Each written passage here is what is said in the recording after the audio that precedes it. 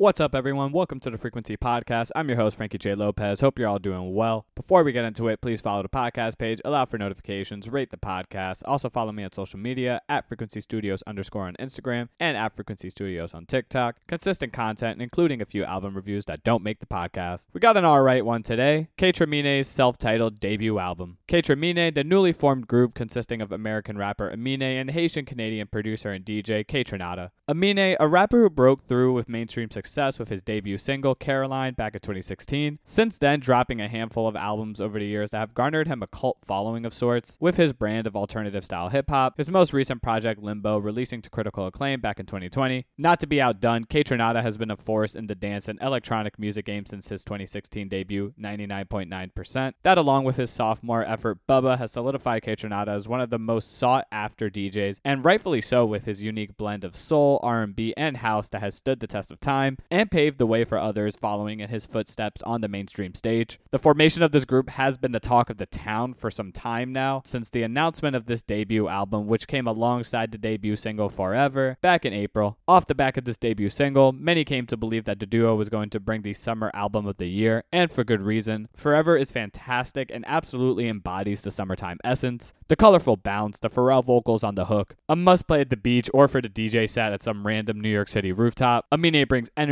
and humor, mostly catching a vibe with a woman and self-boasting. This, along with the second single, Rebuke, had me truly looking forward to this album being the upbeat soundtrack that we need. Love the Trina Broussard background vocal sample, the soulful strumming guitar, the singing on the hook. It also has some of these uplifting lyrics about wanting peace, moving on from pain. I wish it wasn't so short, but still feels like watching a sunset. But unfortunately, I think the expectations of immaculate vibes from this album kind of plays into the downfall of it, sadly. And regardless of those expectations, I think the results themselves are underwhelming. This album was clearly aiming to be a summer soundtrack, and whether that means coming through with danceable club vibes or laid-back moments, it doesn't really fully check any of those boxes thoroughly or consistently. Take the opener, Who He Is, which should lay the groundwork for the album. Kind of falls flat out the gate. I want to like it more, but it just really isn't that fun to listen to. The positives, I think the production is solid, which in and of itself is usually the saving grace for most of these tracks. We get these electronic synths splattered on here with this nice piano and drum pattern. Aminé, like on much of this album, has a great flow, boasting about how he's the shit, people wanting to know him, some clever lines here and there. But from a technical perspective, the hook isn't too distinguished from the verses, and sort of surprised me as the portion of the track that was meant to stick with me. And Aminé isn't necessarily a lyrical machine on this project, nor does he need to be. And although I appreciate the personality he brings on here, he is completely lacking in the energy needed to keep me engaged into what he's saying, especially down the stretch of the track list, like the track STFU3, where the verses are starting to feel copy and paste. I gotta admit though, that Rachel Nichols bar was funny to me. The hook on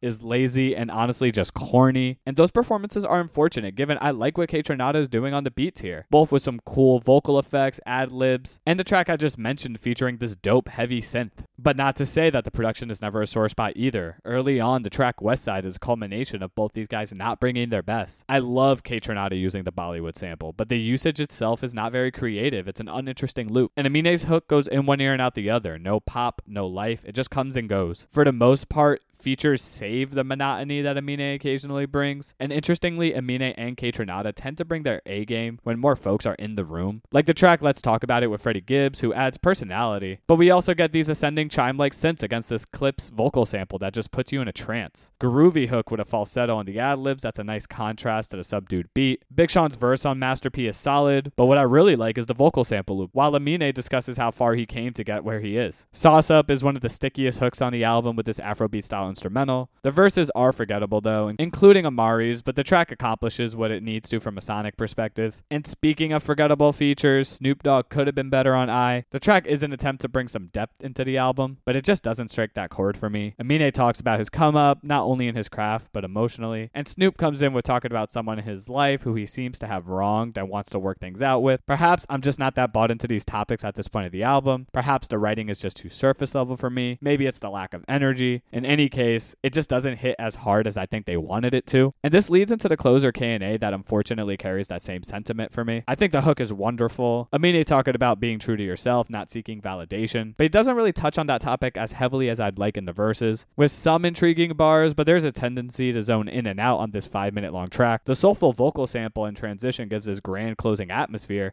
but I wish Aminé did something a bit more interesting with it. Now, I don't question the quality of this project. There are tracks I'd return to for the hooks, the flows, the fun production. However, it's hard not to admit that sometimes things just sound phoned in. And the results are a few summertime playlist additions, but far from something that I can throw on from front to back. This one's a 6 for me. Those are my thoughts. Do you agree? Do you think I'm crazy? DM me on social media and let me know. Also, let me know what you'd like me to review next. Until next time, I will see y'all later.